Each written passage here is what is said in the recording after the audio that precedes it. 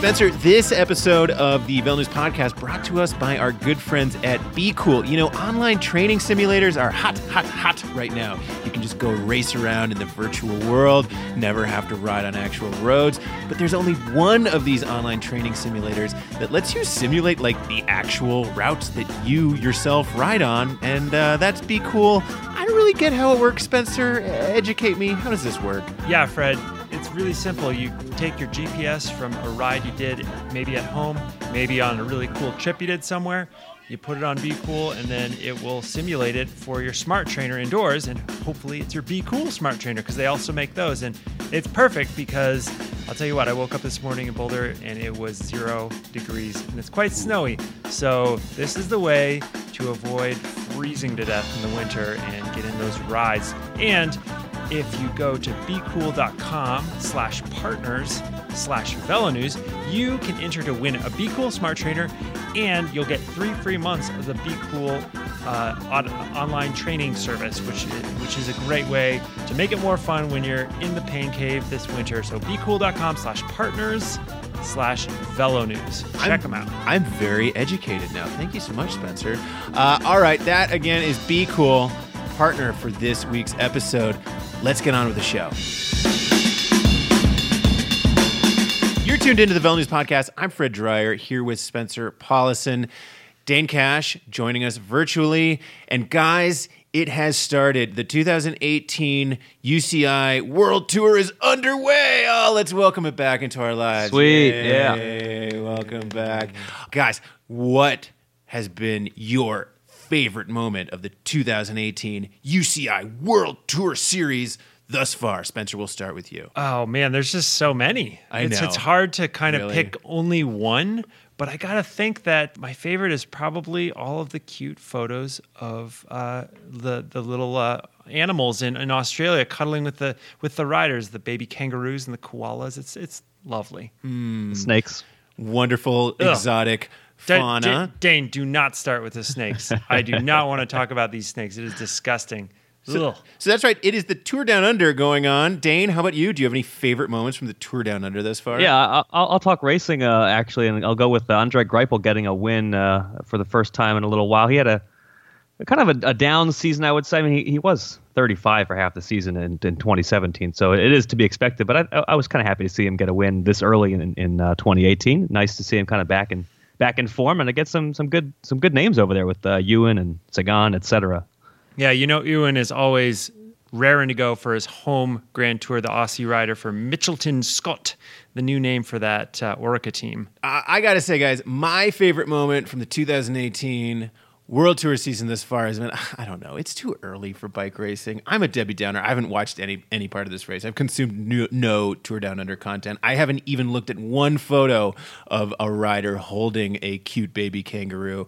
Am I in Grinch mode? What's going on? Something tells me it's like January. We should be still skiing and drinking hot chocolate, not watching bike racing. Come on. I'm so starved for World Tour racing at this point that I'll take what I can get, even if it's koalas and relatively boring flat stages. So I'll take it. Yeah, that's right. Dane is a noted not cyclocross fan. I remember you one time characterized it as time trialing in the mud, if I recall from a few years ago. That is something that I have said before, and will say again, I believe. Yeah. Ooh, hot take. Muddy take. Well, let's get on with the show. We have a great show today. We are going to break down all of the action from the USA Cycling National Cyclocross Championships. Spencer was out there. He raced, he watched, he interviewed people, he drank beers, he roller skated? Did some roller skating. We have lots of questions for you about your roller skating and maybe a couple from the race itself. And then we're going to have a discussion about the state of the 2018 Women's Peloton, because we have the Women's World Tour kicking off here in a few months.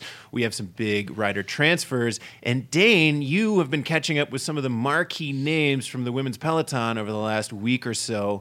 So we're going to have a discussion about the state of women's racing. Also talk about the new Cyclists Alliance, which is the riders union that has launched. And cross and women's cycling. A lot on the agenda today. So let's get to it. Cyclocross Nationals ended this past weekend. It was in Reno, Nevada. Spencer, you were out there. First of all, give me just like the best experience that you had over the weekend. What's atop the pyramid? Well, I'd say watching the elite men's race is pretty much the top as far as things directly related to the race itself. I did win $55 at roulette, which was really fun. I don't know if our listeners really want to hear about that. The men's race was an awesome duel between Stephen Hyde, Jeremy Powers. As you may know, Hyde, former protege of Powers, a little bit of a master and pupil type dynamic going on there. Came down to the last lap. Very exciting to watch. It was a good day of racing overall from a spectator standpoint. So I'd probably put that at the top because there's a nice backstory as well beyond simply the X's and O's of a tight final lap of racing. Dane, what was your takeaway from that men's elite race? I mean, were you just on the edge of your seat watching the live webcast?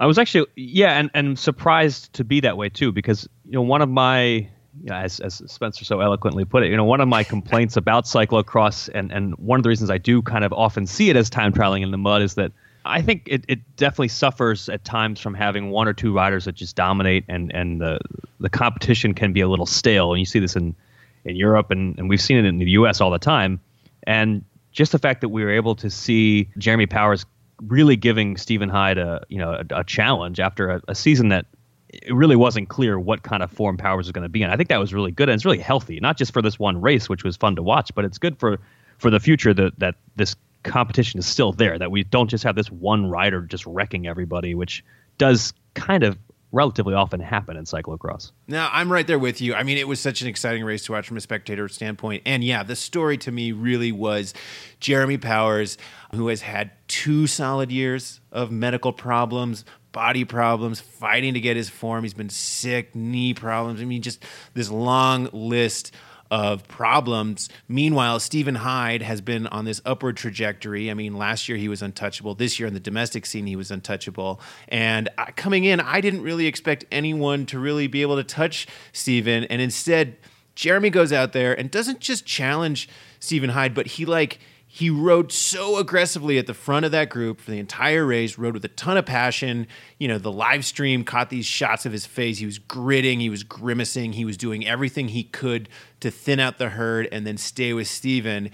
And I got to say, my hot take is, look, chapeau to Stephen Hyde. He rode a really smart race, 2-time champion, defended his title. He won the race. All the credits deserved there. But man, I got to say, I think Jeremy Powers kind of won this race. Not just because he rode so well, but because it did come after these 2 straight seasons of disappointments. Fred, I'd say that the overall fan sentiment probably lines up with you there. Everyone likes Stephen Hyde as well. He's very, very friendly, easy to say hi to. He's a fun guy to have on the scene. It's not like they don't like him, but Powers is such a mainstay of the cross circuit, 4-time champion, and man, just the number of people who are coming up to him after the podium ceremony for autographs and selfies and just all sorts of old friends and everything. And he's just a friendly, professional guy who's absolutely happy to talk to all those people and take all the time that they ask of him. And yeah, for sure, fan favorite, and just a great race in general because it was not easy. There's a really tough run up on this course, nowhere to hide on that sort of thing. Difficult off camber that was loose and rocky, and then the flat power section of the course through this grassy park. That's a pure fitness thing, and you could draft a little bit, but Powers was usually on the front, so he wasn't doing a whole lot of drafting. So here's a question I have for you guys. So, well, first of all, having watched Powers dominate the national championships for 3 years in a row, actually 4 years. He's won 4 national championships, and they were all in pretty dominating fashion. I remember cheering against Powers for a couple of those nationals, just being like, all right, I want someone else to win. So it was very strange to then be like, I felt myself 100% in the bag for Powers, cheering for him. He rode so aggressively at the front of the group, and it really was his efforts that thinned out the herd. I have a question for you guys, which is, do we think Powers may have been able to take it from Hyde had he not been so aggressive in the front part of that race? Anybody? Yeah, I asked Powers afterward about the tactics he went with at this race in terms of is this something you planned on from the get-go, to ride aggressive, to ride the front and everything. He said, yeah, that was pretty much what he wanted to do. He likes to do that when he feels good. He wants to be on the front, controlling it. He wants to be the one making the selections. I don't think he regrets the approach he took to it. I think, perhaps if he'd been a little more conservative tactically, he would have had a few more matches to burn in the end. On the flip side, if he hadn't been driving the pace as much, it's conceivable that Kerry Werner, for instance, would have been in that final group on the last lap, or even perhaps Tobin Ortenblad. And you never know how those things play out. If one of those guys challenges and burns their final match, sure, they might not be the one to win, but if they move up to that second wheel position and push Jeremy back, that could be the gap that Hyde needs to get away on the run-up or on the off-camber. It's just another wild card. So to pare it down to a mano-a-mano type thing, that usually is a better approach. And, Hyde, the outright favorite, and he rode like it. What do you think, Dane? What was your impression of that last battle then between Hyde and Powers? Well, I think you kind of put out mano-a-mano probably your best chance there. And I just don't know that you get much benefit from riding in the wheels anyway. So, yeah, Powers is putting a lot of effort out there early on trying to drop people and putting in those attacks. But, Hyde has to put in just as much to follow him. It's not like he can just kind of hide in the wheels like they're, going downhill on a flat road. It's cross. I think it's a little different story for that. So I see what you did there. Hide in the wheels.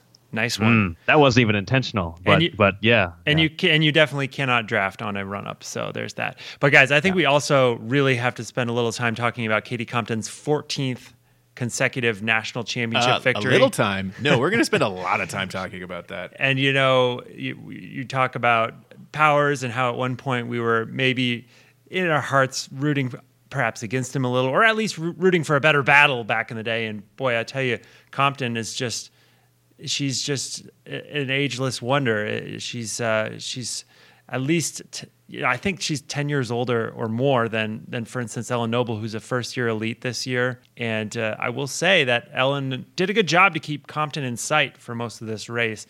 She wasn't necessarily threatening Compton, I'd say, but it wasn't a blowout by any stretch. No, in fact, I think it's the closest margin in all of Compton's 14 victories. I think it was only 7-10 seconds like that at the end.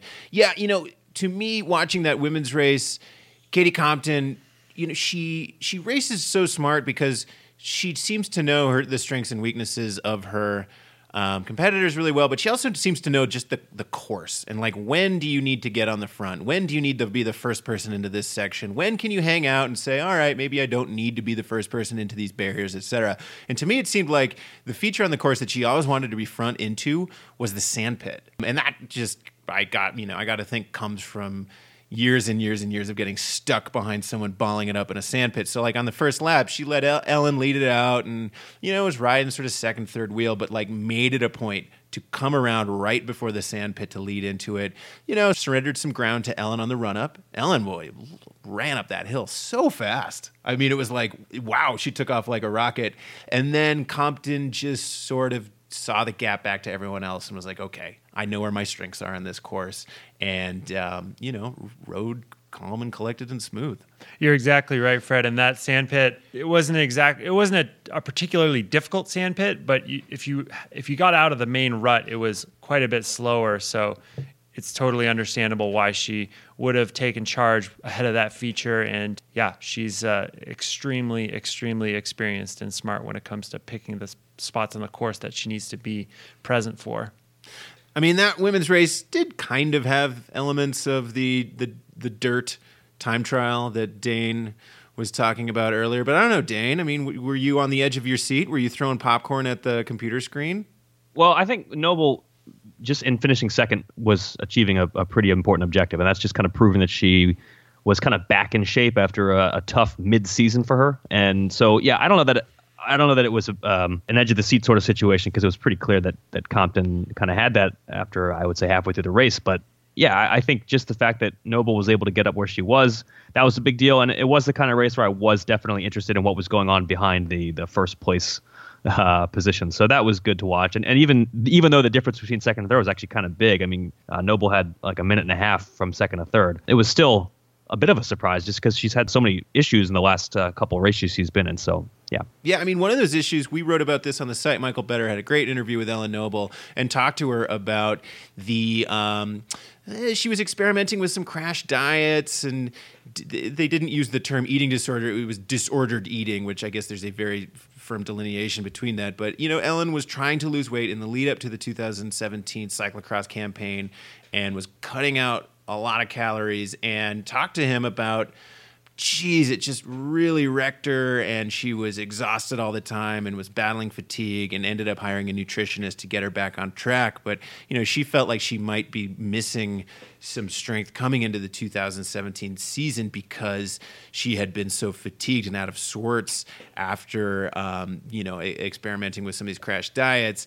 And, she had a really strong start to the season, podium at the World Cup in Waterloo, and then had some troubles in the mid part of the season. But yeah, to come back like this at Nationals, that shows maturity. That shows the ability to not sort of throw it in when times are tough. Really promising for World Championships as well, which are a few weeks away, and she's on the team going over there with a really strong U.S. women's team. So I'm excited to see what she could put together for that race, along with Compton, of course. Spencer, I have a question for you. So when I looked at this course and saw all the elevation, I thought that this would be a great course for Katie Keough because, she's such a strong racer, but she really excels on the uphills and that steep run-up and some of those climbing sections on the back of the course.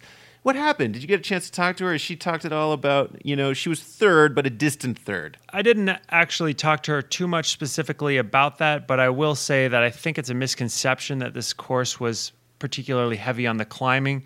There was that hill section. It was a run-up primarily. You didn't really ride any of that hill to get the elevation, so that makes it a little different in that way. And otherwise, the vast majority of this course was just sheer power. With all those grass sections, there was also a really gradual paved climb to get you back to the finish line. Real Katie Compton terrain as far as I was concerned. As soon as I rode this course, I was like, yep, Compton all the way. Keough, I think that she was a little stymied by the first couple laps, having a slightly slower start than Noble and Compton.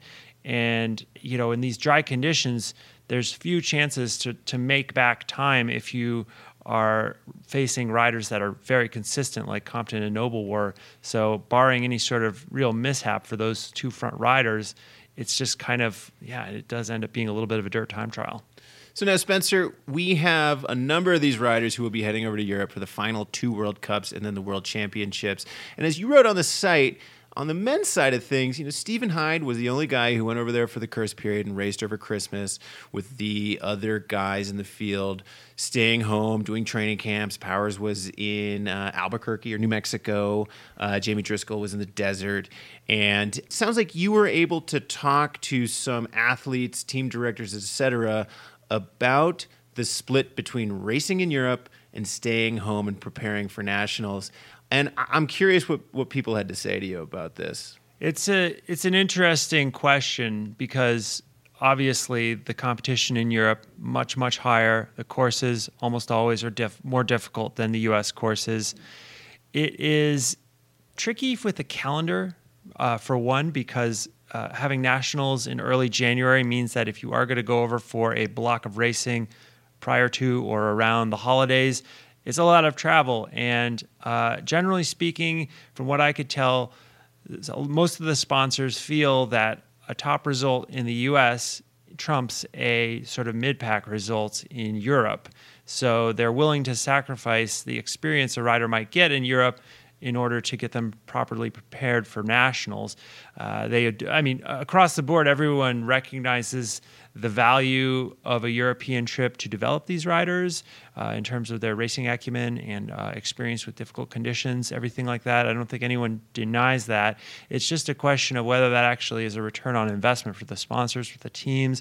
And often it isn't in terms of the real kind of dollars and cents, in terms of, my brand, its exposure in Europe, that doesn't move the needle. Whereas from a rider's perspective, this is going to help me become better in the years to come. And there are some teams that recognize that and are willing to invest in their younger riders that way. It's just, it is a little case by case. I was going to ask you, How do the riders feel about that? I mean, are there any guys or gals who wish they did have a team or a sponsor that would fit the bill for them to go over? I mean, who see marketing value in having them get better on the European circuit? Were there any riders who were clamoring to get over there? Yeah, I mean, I think they all want to race there, and they all recognize the value of it. They're pretty realistic about it in terms of knowing that there are times of the year that maybe are more appropriate for it than others. In terms of the Christmas period being difficult relative to nationals now, and with nationals moving to December, we might see a change. We might see more people heading over after nationals is over due to the next, starting this next December, it will go back to the December date for the nationals. But I think that they recognize the sponsors have certain needs and certain objectives. They're willing to work cooperatively with them. It's not like they are never going over to Europe to race these major races, but all of them, I think, they like to win, and they like to get on the podium. And so, to a point, their objectives and their desires line up with those of their sponsor. I should say as well that there was one notable kind of exception to what I've been talking about, in that I talked to Stu Thorne, who runs the Cannondale CyclocrossWorld.com team, and he pretty definitively said to me that he felt the exposure that his team gets by going over there is worth it for him as a team owner and a sponsor. And of course, this is largely due to the fact that his riders are often riding into the top 15, top 10, even sometimes on the podium. So some of it's just a pure results thing. If you're getting those results, it will get you that exposure. But he was one of the exceptions where he did say he thought it was worth marketing, so to speak. Yeah, and there's a long tradition of Stu sending his riders over there. But it does seem like every generation there's there's Compton who goes over there and races and has success. Of course. She goes back and forth. But on the men's side, it always seems like there's one sort of trailblazer who is keeping the tradition alive. It used to be Jonathan Page, who would live over there and live and train and race the World Cup. And then I feel like that mantle, that baton was moved to Powers. And Powers, for his years of dominance, talked about, my goal is I want to open the door so that more American men will come over here and feel comfortable and race and have success. And I guess that's why I was a little bit bummed this year to see that only Hyde was going over there, knowing that, these guys who came before him did kind of see themselves as trailblazers, or as trying to create a system by which more people could go over there, sponsors could see value in it, and try to climb the ladder. Because, man, whether it's World Cup cyclocross or World Cup mountain bike, it's it doesn't matter how fit you are. It's you have to do those races to gain the experience to excel at them. You got to be there and dedicate to do it, and the style of racing and the competition and chopping people and blah, blah, blah, blah, blah. And I don't know, I really hope that sponsors and teams do see more value, because I personally would like to see more guys and gals going over there. Well, I think part of it, and it's not something that I would love to say as somebody who is trying to fly the flag for American cross, but I think a part of it is just that there needs to be the talent level of people who are able to contend in those races, and maybe Hyde's the only guy that can really get up there in those top tens right now. Maybe not. Maybe there are other riders who could. But I think if you had more riders who are capable, you'd have more guys going over there, and hopefully that will continue to happen. But until that happens, it might be kind of tough to really incentivize that. Yeah, Dane's right. I agree with that, and that's what I heard from people as well. Where I would ask them straight up: Is this a results thing? Are we talking top tens? And usually they were like, "Yep. If it's in the top 10, then it's a lot more enticing." And furthermore, unfortunately, the bike industry is just not doing very well right now. Bike in general, and that affects everything, and certainly you see it in the way that cyclocross sponsorships have been going in the last few years, where there are a lot more individual privateer setups, guys like Tobin Ortenblad, guys like Kerry Werner, who are just one-man teams essentially, and they're putting it together on their own. They're working on relatively limited budgets, and flights to Europe are expensive. The other thing I really want to see for them going over there is to have some of these guys and gals start developing the really weird, Belgian Euro cheering clubs. Remember Eric Tonkin? He'd go over there and he had these random Belgians who would adopt him and be like, "We are your cheering club now." I want that for Kerry Werner. Fred, I hope you were following the Instagram stories on the Velo News account throughout Cross Nationals this weekend, because Jeremy Powers did a beautiful rendition of the Eric Tonkin fan song that the Belgian fans had composed and would often serenade Tonkin with when he raced over there. And Tonkin was on the scene actually here in Reno, or there in Reno, working with the Kona S&M team, it was quite a treat to get that song. Plus, I'd love to hear some type of Flemish song that utilized the poetic name that is Orton Blad. You know? I feel like let's hope so. Yes.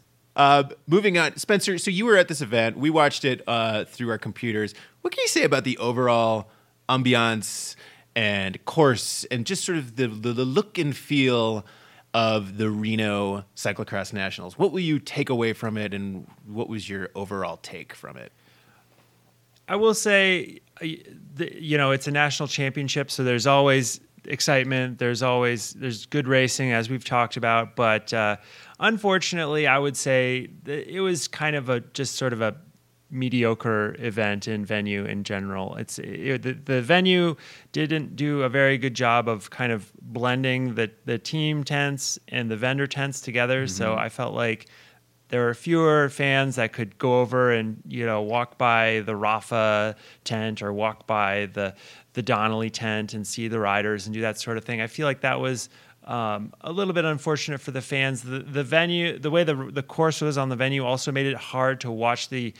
You obviously can't always watch the entire course, but some venues do it better than others. And this one, to me, it was a little difficult to see like multiple parts of the course to follow the action as it unfolded, especially during these exciting pro races. So, I hate to be a little bit of a Debbie Downer, but to me, it wasn't really the best nationals in that respect. The course itself, it's hard because in Reno, and as is the case here in Colorado and a lot of Mountain West regions or areas, it's really just dependent on the weather. If it had snowed, if it had gotten wet, this probably would have been a much more challenging course, and it would have been probably more entertaining as well. But it was dry, it was fast, and I think that led it to just be an okay course. They did the best they could. I will say that. The other thing about racing out here in the Mountain West is that, for the most part, parks do not have the terrain relief that lend themselves to exciting cyclocross courses. It's just not how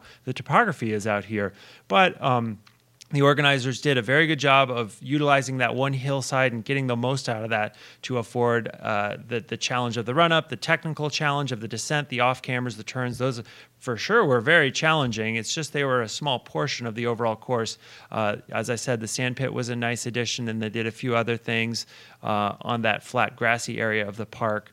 I would say it's sort of like medium, like a B maybe, okay, if you're giving it a letter grade. And of course, the racers make the course, and there was some of that. But it's I think that overall, it seemed to me like the Reno cross community is still sort of developing and growing. There were some fans out, but it wasn't. It wasn't overwhelming, the number of fans that came out. That could be in part due to the fact that USA Cycling charges a $15 gate fee for a wristband. It's for the whole week, but still, it's a barrier to entry to get people in to watch. And we'll see what happens. As we know, Interbike, the trade show, will be coming to Reno starting this next fall and going forward. And they're going to have a cross race in conjunction with that, which is the outgrowth of Cross Vegas. And maybe that recurring major UCI race, part of Interbike, will be a way to continue what they've started here with this national championship and get the community invigorated, get more people into cyclocross, and maybe we'll have cross nationals back here in Reno in 5 years, and I'll be much more optimistic about it. I mean, I'm not saying it's terrible, but for a cross national championship, I would say it probably doesn't match up to something like last year in Hartford, for instance, which had the backing of all of the New England cyclocross scene, which, as we know, is really it's hard to compare. And they had that big slip and slide hill. I hear you on that one. One thing I got to say, I don't know how you feel about this, Dane, as someone who watched it from the comfort of your own basement. USA Cycling gets an A+++ for the live stream. I've watched a lot of shaky live streams over the days for cross races and small crits and sort of, not the like world tour broadcast that's being beamed through your computer, but sort of the lower down ones. This one felt great. It felt really professional. Yeah, I think it's a big thing to getting people more interested in the sport, whether that's cross or whether it's road. Just having better access to watching the racing is really important. I think we've seen a little bit. We've seen big strides forward actually with Trek providing some racing coverage last couple of years, and now people can watch nationals and it doesn't look crappy. I mean, that's a big deal. I think that's a huge way to get people interested. So that's a big step forward. And furthermore, they broadcast all the races on Sunday, including the juniors, including the under 23s. And I should say the under 23 men's race was very exciting too. I was about to say that was the most exciting race of the day until the elite men's race happened. Yeah, I mean, Chris Blevins hopping a triple stair or something like that en route to the win. Kid's amazing. Awesome. Stay tuned for a race. story on him. I'm working on that right now, actually. But as we all know, the one thing that gets people amped up on cyclocross is parties. So, Spencer, give us some finer points from the post-race party. I have some memories of various cross nationals post-race parties in my brain. I can think of the one you're gonna mention. Yeah. Oh, yeah. But what happened? Give us the lowdown. Am I starting with mine? Oh, yeah. And you'll throw yours in later? Okay. So Reno's an interesting town. Of course, there's the strip with the casinos, and then there's kind of all these little enclaves of just sort of locals who have they like they have niches. They do fun things. It's different. So we went to a roller skating rink. Yeah, I saw your Instagram of the roller skating. That looked awesome. It was really fun, and I'm actually really kind of disappointed in my fellow cross nationals participants because there weren't very many of them there. It was a few of us and some of the people who were putting it on.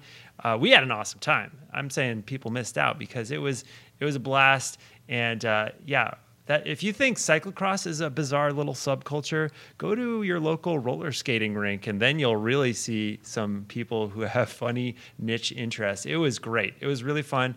That was the start. And then off to, of course, a watering hole in Reno that was had a lot of local flavor. It was fun. A lot of the top pros showed up, which is always entertaining. Cut loose a little after the season ended. Good DJ. Jeremy Powers talked to the DJ about DJ stuff, so there was that. DJ conversation.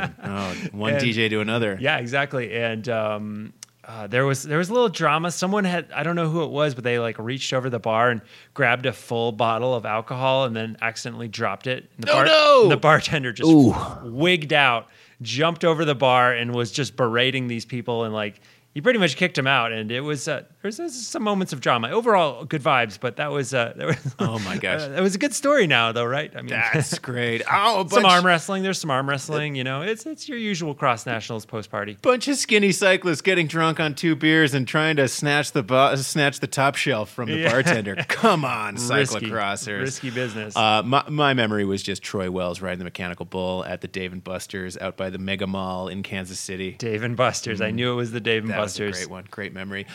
Well, Cyclocross Nationals in the books, done, dusted. Spencer, you did a great job covering it. Also, did a good job racing. 10th place, Thank single you. speed. That's right. Wow. I know. Such a pro. Thank you. Solid. So there it is. It's in the books. And for more information, check out all the coverage that we've done on VelaNews.com. All right, Spencer, as I mentioned at the top of the show, this week's episode of the Vela News Podcast is brought to us by Be Cool. It's cold, it's snowy, you don't want to go ride around outside. Oh, why freeze your hands and feet and face in the cold? Go ride inside. And Be Cool is a cycling brand that does great things for riding indoors. They make smart trainers, and they have their online training simulator that lets you ride all sorts of different courses, thousands of different courses. You can even make your own to keep you warm when you train. And right now they have a deal going on, right? Yeah, they do. Go to becool.com/partners/VelaNews. You'll be entered to win a Be Cool Smart Trainer, and plus everyone gets 3 free months of the online training simulator. It's more fun and easy and comfortable than ever to ride indoors. Plus, your toes won't sting in the shower afterwards. That's the worst. That is the worst. Okay, back to the show. Guys, we need to talk about the UCI Women's World Tour because we are coming up on year 3 of the Women's World Tour, and we have some new storylines to talk about, some rider transfers. There's a bit of a balance of power shakeup, but not really, because Bulls Dolmans again looks to be the strongest team. They dominated in 2016, dominated in 2017. Dane, you've been on the phone with a number of movers and shakers from around the women's peloton. So I guess a good place to start off this discussion is looking at some of the transfers that went on and whether we think there has been any real change in the balance of power in the Women's World Tour. Yeah, I think you got a couple of big name transfers. Specifically, I'm thinking Cassia Niewiadoma and Julianne Dehors are the two biggest ones that I'm thinking about.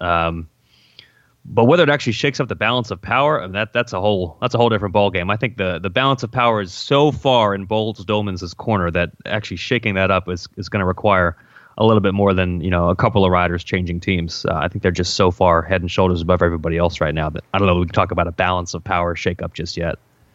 When we look at the teams that can possibly challenge Bulls, I mean, Canyon SRAM has been up there. I also think about Team Sunweb with Corin Rivera and some of the other riders they have on that squad. But, it does seem like it's very much dependent on the course, whereas Bulls is kind of the only team that has the firepower to dominate on flat races, hilly races, mountainous races, stage races, etc. Yeah, I think it's sort of crazy. If you look at Bulls' lineup, you've got probably the best rider in the world right now, Anna van der Breggen. You have Megan Garnier, who was the winner of the Women's World Tour the previous year. And the team also has the last 3 reigning world championships. And they're not the same riders as those 2 I just named. So that's 5 riders that are basically capable of winning on all kinds of terrain. 5 riders who are in the conversation for, top 10s in the world. And that ability to kind of put any one of those riders in, and they usually have multiple of those riders in any given race, it just, everybody else kind of pales in comparison. And as you said, that whole multi-terrain ability really puts them over the top. Yeah, it's funny. I think back to like HTC High Road, as they had one year where they won like 50 races or something like that, sprints. They didn't really win any major stage races, but on the men's side, that's the closest comp I can think of in the modern era to having a team that was that dominant, and they didn't even come anywhere close to how dominant Bulls is. Yeah, I think people talk about Sky and how dominant Sky is on the men's side right now, and it's nowhere near what Bulls has. I mean, Sky dominates the Tour de France when Sky targets the Tour de France. Like that's definitely true. And yeah, they've done well in other races. They've certainly done well in 1 week races, but nobody just crushes 1 week after another, 1-day races, stage races, flats, hilly races, mountains, whatever, the way that Bulls does on the women's side. So I don't think there's a really good analog. And yeah, you said HTC, they probably come closest, and you're right, they don't really come that close. Yeah, and Bulls essentially won half of the Women's World Tour races in 2016. It's unbelievable. And they did so in really interesting fashion. I think back to some of those Ardennes races where, obviously Bulls has strong riders, but they're also really smart, because you'd look at the front group in some of these races and there'd be like 5 or 6 riders. Niewiadoma was up there, and, but Bulls always had like 2 or 3. And they would be smart and take turns attacking the group. And, it was either Dijkenen or it was van der Breggen who would, be able to get the gap. And a lot of times, I mean, van der Breggen won all 3 of those races, but she did so by countering moves or like going after another teammate had launched an attack. Yeah, they definitely have team tactics down, or at least they showed that they did in the last 2 years. I mean, you look at, as you kind of point out, the way that they worked in the Ardennes, and van der Breggen won all 3 of those races, and that's kind of incredible, and that's really hard to do.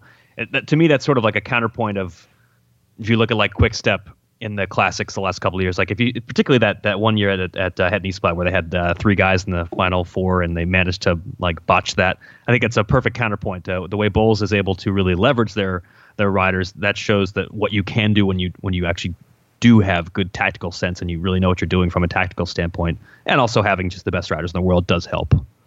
So now, Dane, you spoke with Bulls Dolmans team manager this week, Danny Sam, in addition to van der Breggen, and I have some questions for you specifically about Danny Sam and how he balances the the wants and needs of these riders. Because, as we've seen in the past with teams that have multiple stars who can win, sometimes maintaining harmony on the team comes down to like giving each rider a chance. So what did Danny have to say about how he manages this dynamic? Well, Danny's the first thing that he kind of pointed out, and the thing that he definitely kind of kept coming back to was communication, and I think that makes a lot of sense. You definitely need to have good communication lines in a team with that many stars, and it seemed to work last season and the season before just based on their results. I mean, I can't necessarily speak to the actual harmony in the team behind the scenes, but at least in terms of their results, it certainly worked. And Van der Breggen herself sort of echoed the same kind of thing, saying that they go in, they say what they want to win, that they kind of try to hash out what each rider's hopes and objectives are. And then, at least from Van der Breggen's perspective, they respect each other and they kind of try to follow through with those various plans. And that's what Stam kind of said, is that it's all about communication and respecting each other. And yeah, I don't know whether that is 100%, rainbows behind the scenes, but it certainly seems to be effective at the races, because they had really very little trouble, I think, in leveraging all their various stars this past 2 seasons. So, yeah, that's really interesting because, at face value, there does seem to be this simpatico relationship. But, as we've seen a few times over the years, it has broken down. I'm thinking back to the 2006 Philadelphia International Classic. 2016, rather, where there was, Dane, you were at that race, and there was definitely some tension between Evelyn Stevens and Megan Garnier at the finish. Garnier won. Stevens was going for the Olympic qualification. Had she won, it would have been an automatic qualification. She was second, so she still had to, I believe, qualify in a different manner. She did qualify for the Olympic team, but it sounds like there was some tension at that race.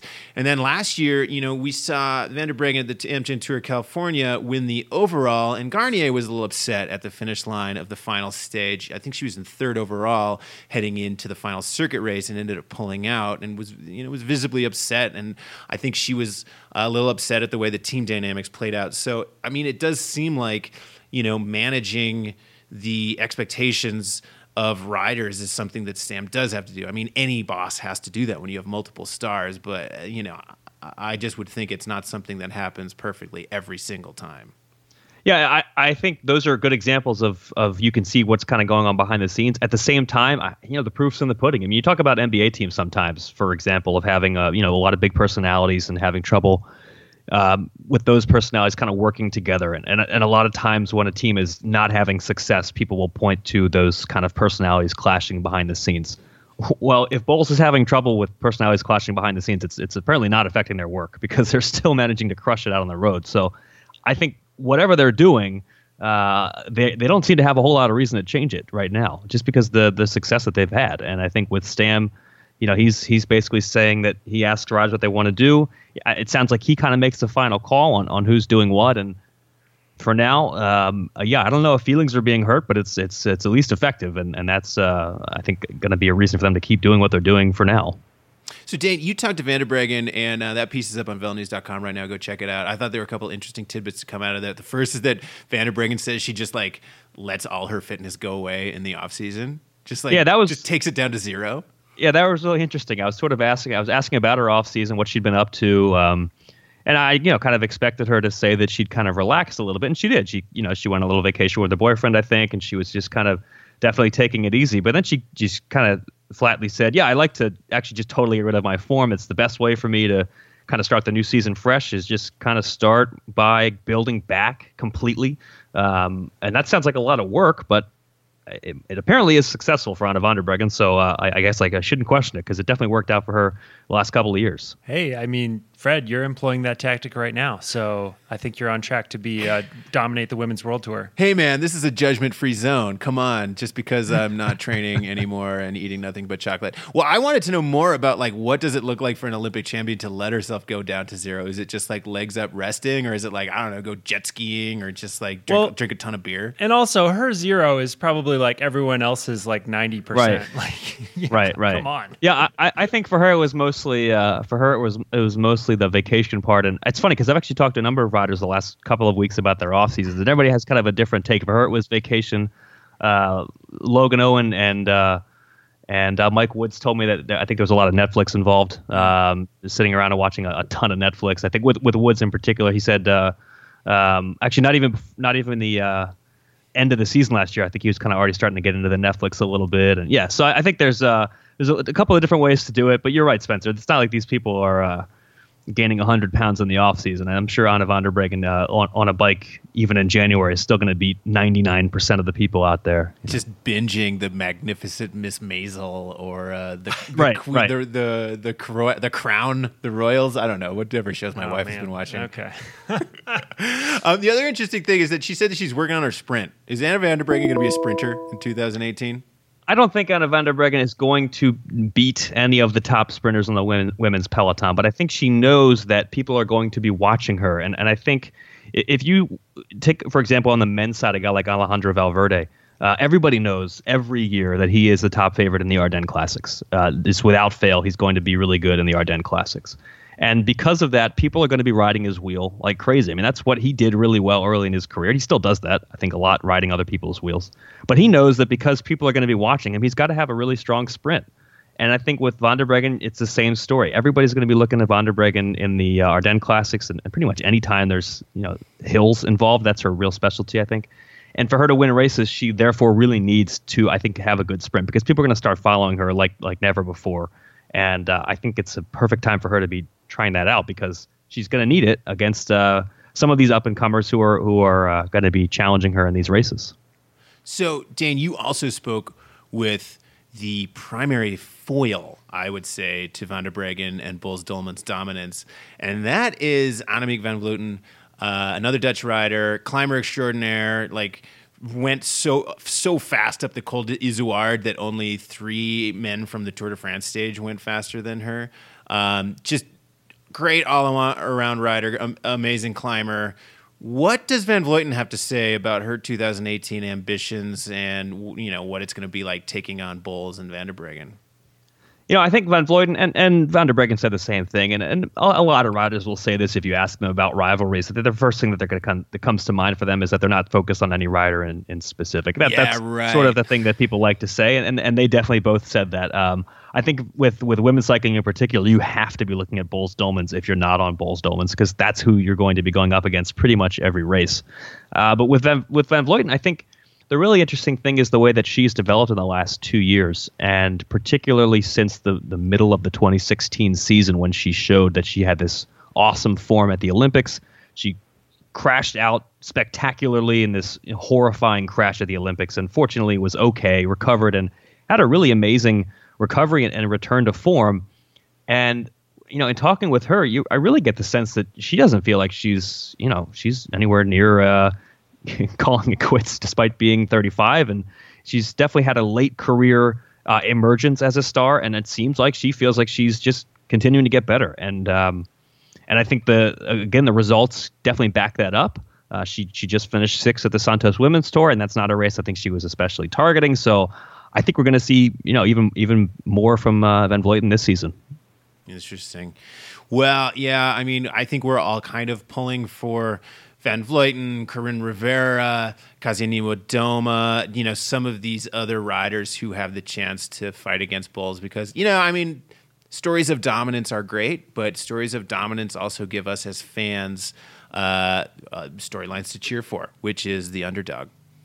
Yeah, definitely. I think there might be a risk of a bit of fatigue of one team just dominating so much, and I think I did ask Danny Stam about that, actually. I said, do you think it's healthy for the sport, that your team is so good because everybody else is just kind of paling in comparison? And, I think obviously there is a risk of that, but I think also Stam kind of points this out, and I think it's a good point, that his team being so good definitely challenges other teams to get better, and it challenges other teams to increase their payroll and try to challenge them and add better riders, and hopefully that's what happens. I mean, hopefully that is the result of it as opposed to any kind of stale racing or anything like that. It remains to be seen, but yeah, but I mean, any kind of any discipline, and particularly cycling, this does happen. You have kind of stretches of dominance, and I think a lot of times that is the result. So hopefully that's what comes out of this. So the other big story I wanted to talk about in women's cycling is the creation of the new women's female cycling union called the Cyclists Alliance. This was launched in mid-December, and it's launched by Dutch rider Iris Slappendal, who retired in 2016, as well as Carmen Small and Gracie Elvin, who's an Australian. You know, Carmen we know really well from the American Peloton. She was a great time trialist, stage racer. She's now a team director. And this Cyclist Alliance has been launched as a riders union to specifically work with the women's Peloton, represent them in contract negotiations, contract disputes, spread information about how to be a smart rider with your finances and the way that you negotiate your contracts, and then also to just bring up the level of women's cycling. Fight for things like equal prize money, minimum wages, and go to bat for these female cyclists when they do have these disputes. Iris told me that she got the idea when she had a contract dispute with a team, and there were no resources out there for her to go to find out, who to call, whether there were labor lawyers that could help her out, what type of recourse she did have. She got some help from the Dutch Cyclist Union, but said the CPA wasn't really helpful, the UCI wasn't particularly helpful, and thought to herself wait, I'm not alone. There are all these female cyclists out there, and there's no real resource out there to help us with our problems. So in 2017, she and Carmen circulated a questionnaire, a survey, and it was 300 and some professional women cyclists filled it out. And some of the stats that came back were really staggering, just about, oh my God, the tiny paychecks, the fact that a lot of women are racing for basically no money, and there's just sort of a lack of overall information about, what to do with contract negotiations, et cetera. So they launched this in December. I spoke with Carmen last night. She was in Australia. It's a real bummer. Sounds like she had some identity theft. Someone stole her passport. Ooh. I know. Ooh. So we're all hoping. If you're an Australian listener to the Velo News podcast and you took Carmen Small's identity, give it back to her, dang it. We're going to freaking hunt you down. Yeah, you hubbard. You hubbard.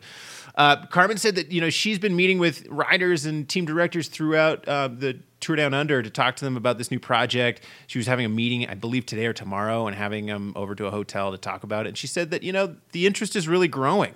So I think this new Cyclists Alliance, I think all of us see it as a positive step forward. I just hope that they're able to keep the momentum going because, when you start talking about going to a bat against some of the big institutions in cycling and having to work with, but also against groups like potentially the CPA, potentially the UCI, I could see how that could become frustrating and time-consuming and just, feeling like it could be a lost cause. Yeah, and it's really necessary. I think we heard a lot last season about the importance of and the growing fervor for a union on the men's side. You think about all the challenges that even the men's riders have and how hard it is to be a professional cyclist, especially if you're on the fringe. It's a little less challenging in terms of your career security if you're Peter Sagan, but if you're a fringe rider, a continental team rider, there's a lot of challenges and it's really tough. And think of all those challenges on the men's side and just compounded by a lot of issues on the women's side. There's less money on the women's side and there's less sponsor support and the women's Peloton's smaller. So they definitely need something like this. I think it's important. And as you said, it's going to be tough for it to kind of continue to grow as it actually starts to come up against the challenges of trying to stand up to some of these big organizations. But hopefully it will because it's necessary. I think the riders need it. And Danny Stam, I actually talked to him a little bit about rider unions, and he said that it's just something that he thinks it's important that the women have that they need to have it, and it's kind of about time. So.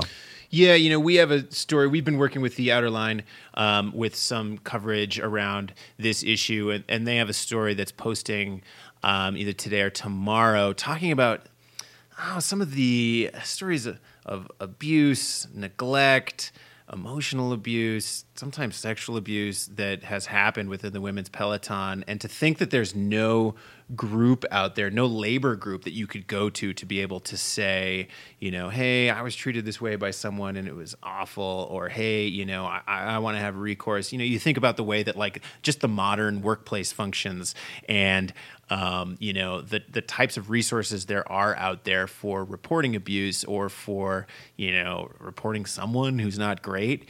And to think that here's this sport that's been going on for decades and decades and decades, and not only is there nothing like that, there's nothing even close to that. And if you as a rider are basically powerless in some of these situations. I think it's interesting that you kind of mentioned that they don't really want to be involved with the CPA, or there's like a lack of interest there. Because I think it would be interesting to see, look down the road a couple of years, who is having success in terms of rider union departments. And whether that actually works out in the end, and what that might reveal about the CPA. Yeah, no, I think that'll be a good rivalry story to come down. Cyclist Alliance versus CPA, who's going to have more success. Well, and I think, right. So yeah, the CPA supposedly has their own women's arm for 2018. I believe I saw that somewhere. And and anyway, the CPA hasn't been particularly effective for men's cycling, I'd say in general. They just don't have any leverage, and I fear that's the issue that the Cyclist Alliance will have as well, where there's not a lot of leverage. They apart from trying to unify the riders themselves, they're just not in a position of power. Yeah. Well, I think we're all hoping and we're all pulling for this group of women to gain some power, fight for some rights, especially in cases of like equal prize money and mandatory minimum wages. I mean, these are noble causes, I feel like, to fight for. So we're going to be keeping our eyes on the Cyclist Alliance and see what they're able to do in 2018.